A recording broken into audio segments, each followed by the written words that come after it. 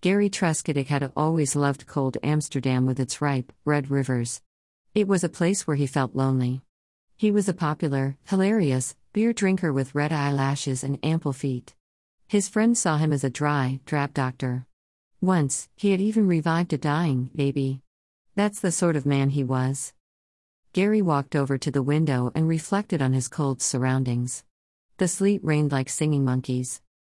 Then he saw something in the distance, or rather someone. It was the figure of Reginald Ball.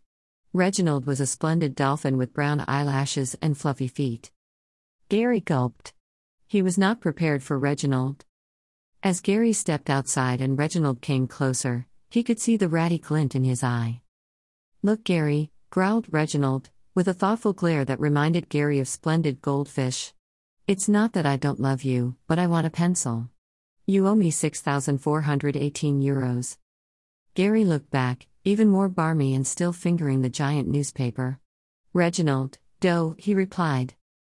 They looked at each other with worried feelings, like two petite, poised pigeons rampaging at a very special dinner party, which had piano music playing in the background and two patient uncles loving to the beat.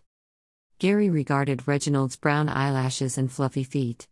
"I don't have the funds," he lied. Reginald glared. "Do you want me to shove that giant newspaper where the sun don't shine?" Gary promptly remembered his popular and hilarious values. "Actually, I do have the funds," he admitted.